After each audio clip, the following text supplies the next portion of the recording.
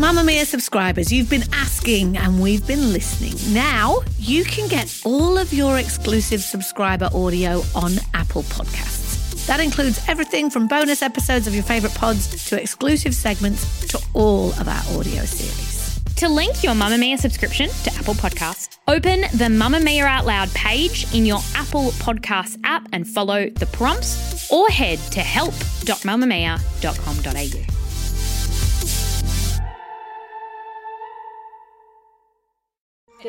You're listening to a Mamma Mia podcast.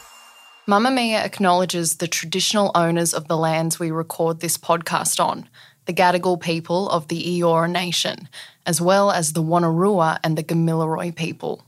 We pay our respects to their elders, past and present, and extend that respect to all Aboriginal and Torres Strait Islander cultures. From Mamma Mia, hi, I'm Claire Murphy. Welcome to the Quicky Junior, getting your family up to speed weekly. This week, we'll be talking about why heaps of us are catching the flu and consider whether soccer star Sam Kerr is the best Aussie athlete in the world right now. But first, we're going to find out about the Queen's Jubilee and just how much goes into throwing a massive party for royalty.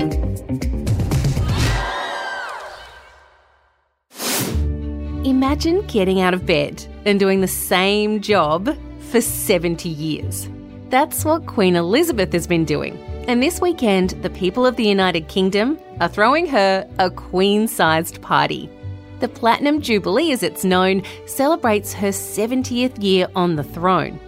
Elizabeth was just 25 years old when she became queen back in February 1952, after her father, King George VI, sadly died in his sleep. She was never meant to be queen at all. Her uncle, King Edward VIII, had given up the throne to marry the woman he loved, passing the crown on to Elizabeth's father, and that left her as the next in line. Since she took over the job all those years ago, she's seen many changes in the world.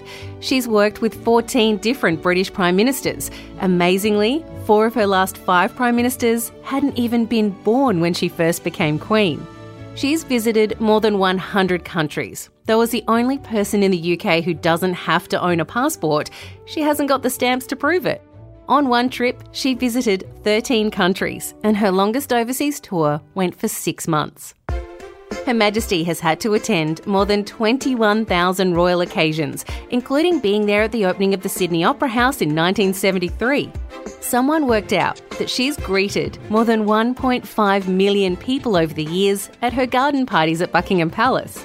Her face has been printed on the coins of at least 33 countries, including ours here in Australia. Queen Elizabeth has owned more than 30 corgis, her favourite breed of dog. Most of them were descended from her first ever corgi, Susan, a present given to her on her 18th birthday. So what goes into throwing a party for a queen's 70th year on the throne? Madalena Mastro-Stefano is the Europe correspondent for Royal Central. She says it is a lot of planning. It takes so many people.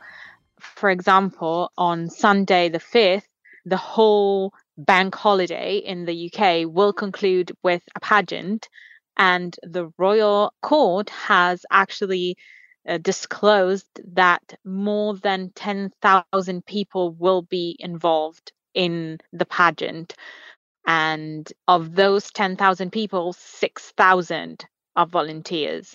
So that figure alone gives an idea of how much planning and how many people it takes to put together a Platinum Jubilee celebration.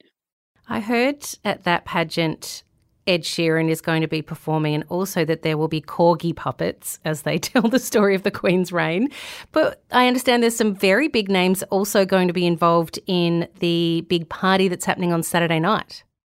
Absolutely. There will be a giant concert, very much like the one in 2012 when Her Majesty celebrated her Diamond Jubilee.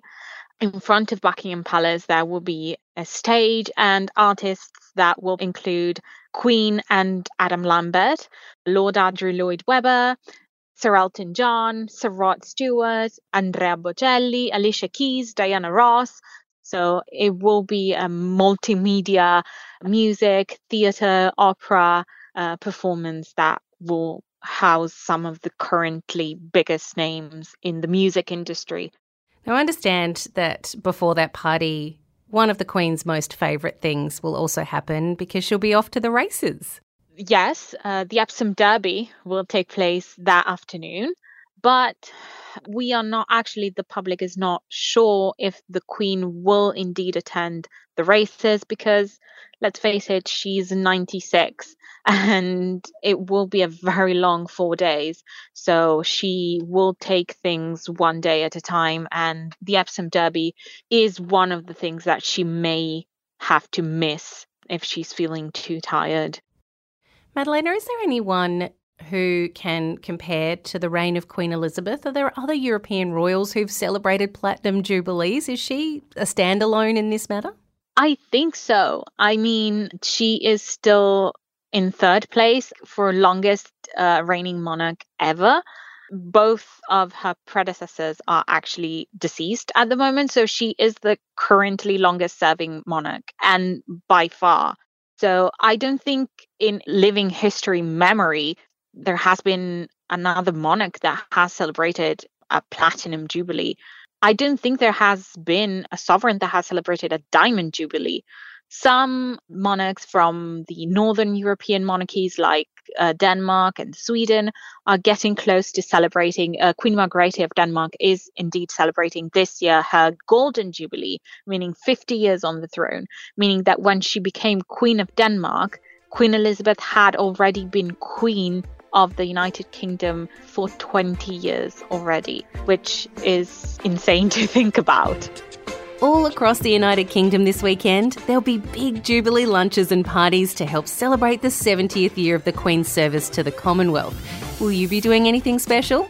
Our government is.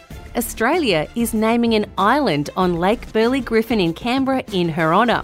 From this weekend, it will be known as Queen Elizabeth II Island. Congratulations, Your Majesty.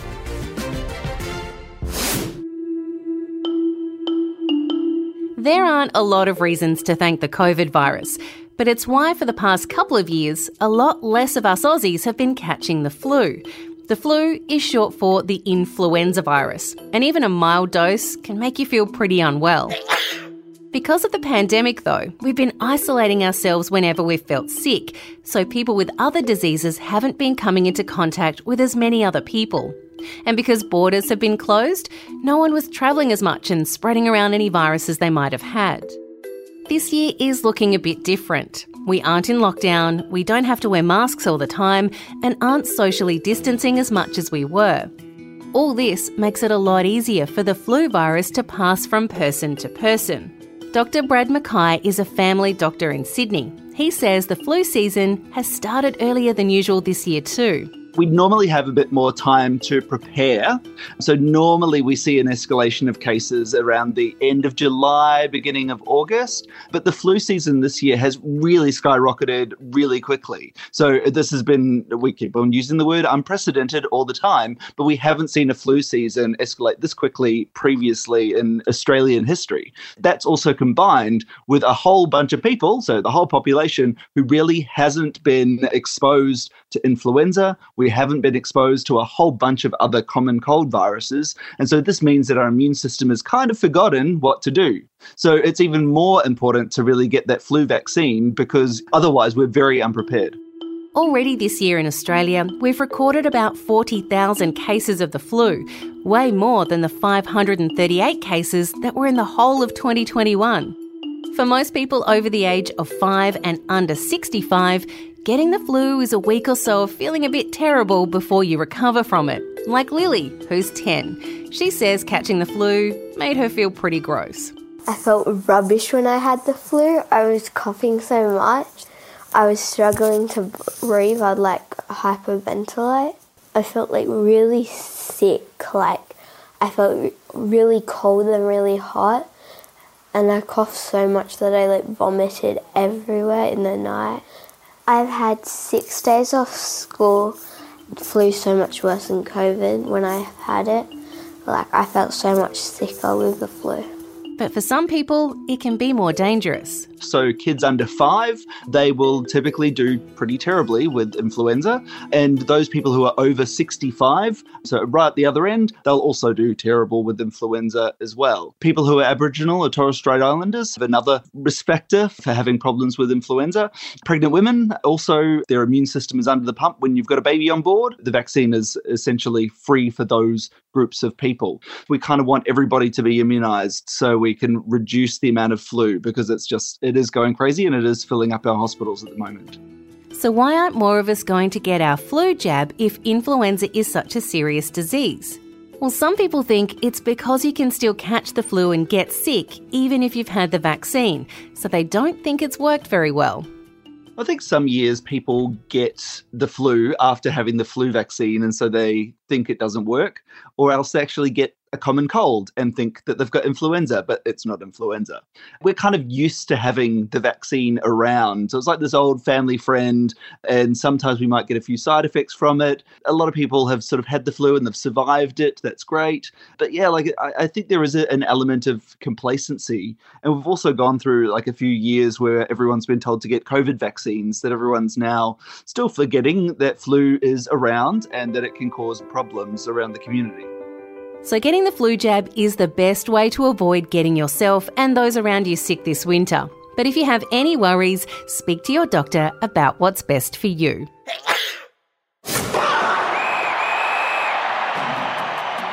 Matilda's star and Commonwealth Bank ambassador Sam Kerr has been having some pretty big moments lately.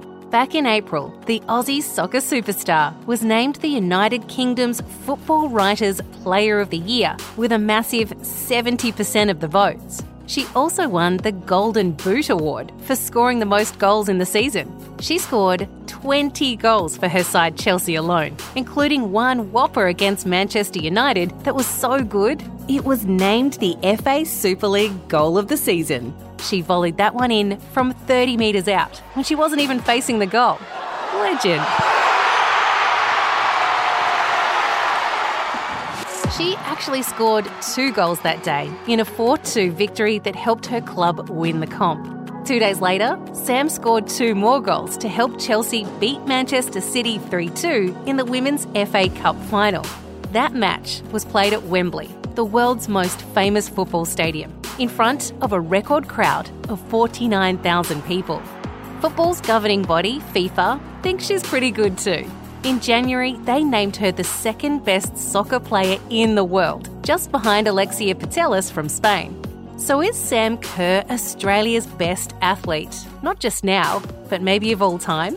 Taryn Heddo is a women's football analyst and contributor to the women's football podcast, The Massive Dub. She says Sam is just a standout on the field.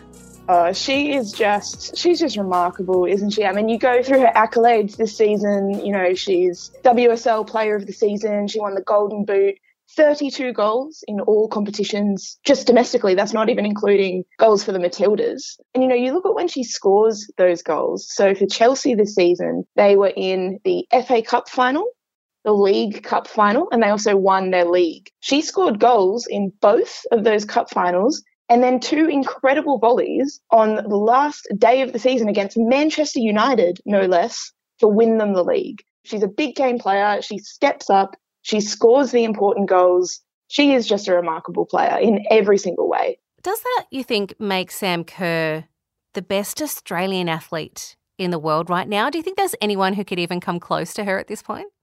It's very tight. And do you know what? I was thinking about this. I don't think there's anyone that comes close on the world stage, what she does at the moment, playing for a team like Chelsea. Maybe Ash Barty, but of course Ash Barty's retired now in terms of international recognition and in terms of what they've done on the world stage. Sam Kerr winning those international accolades with Chelsea is huge. She's the top goal scorer of all time, men's or women's, for Australia as well. So it is pretty remarkable. Maybe you can put someone like Ariane Titmus, who broke a world record in swimming recently. She's pretty dominant. But even in the world, you think about world athletes at the moment, you might look at a Serena Williams or maybe in the past a Katie Ledecky or someone like that. And, they're getting on a bit. Sam Kerr's in the prime of her career at the moment. So fingers crossed that FIFA and other world organizations see how good she is and give her those awards, the Ballon d'Or and the FIFA Best in the World, to recognize how good she is, because we know how good she is as an Australian, but hopefully the rest of the world is beginning to see that because they can't ignore her anymore. Sam Kerr has already secured legendary status in her sport, but her best may be yet to come, with some soccer players able to keep going well into their 30s and even 40s. This 28-year-old from Fremantle in WA has plenty left in the tank to keep those awards coming in. That's the Quicky Junior for today. This episode was produced by myself, Claire Murphy, and our executive producer, Siobhan Moran McFarlane, with audio production by Tom Lyon and scripting assistance by Peter Green. We'll catch you next week.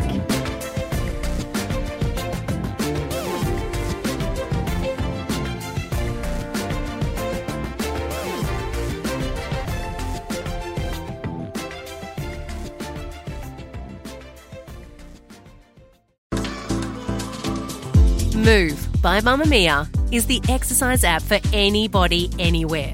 And in case you missed it, we dropped a brand new stretching collection that can be used to improve mobility and bookend your favourite sweat sessions. Mamamia subscribers get unlimited access to Move, and we drop new workouts every single week.